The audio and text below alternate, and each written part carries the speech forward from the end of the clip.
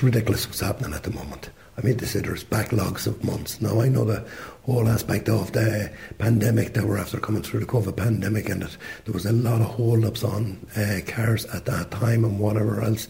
But at the end of it, there's still no excuse. Apple is the company that's responsible for carrying out these tests. And I feel myself that they've really got kind of ahead of themselves with it. I think myself that what they need to be doing in relation is relaxing the test a bit to allow more cars through. Instead of running with silly things that they have done, even in the past, I've seen it where they came along, even with, including my own car, and says, oh, my indicator bulb was faded, and they'd fail it on something like that, and you'd have to go back for a visual. That's all taking up space.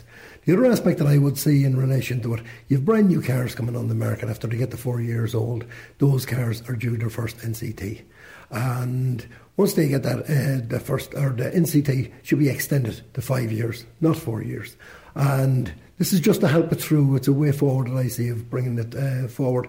And the other initiative that I would see is those cars then that when they reach 10 years that it's done every single year. If a car is late going for an NCT, that it's exactly the date, 12 months after that it should be done. Instead of, it happened to me this year because my car was held up and I got 7 months out of an NCT before the second one had to be done. And that was silly. And that's really what's creating a huge backlog.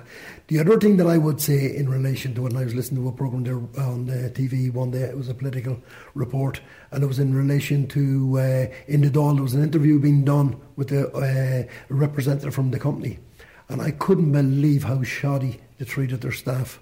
I mean to say that the best they could do for their staff, who at the moment is bailing them out, working long hours above in the centre, trying to get ahead of all of this. And the best they could do was give them a €10 Christmas lunch voucher.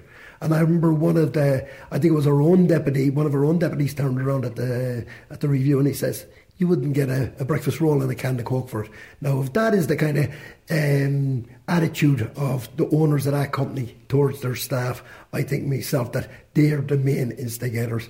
Now, I wouldn't, in fairness, knock on the head either the fact that maybe they should not be renewing the contract.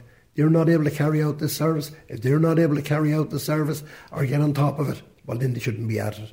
Because regardless, and I know the pandemic came through, or what happened with the pandemic and everything else, but it's up to them to relax it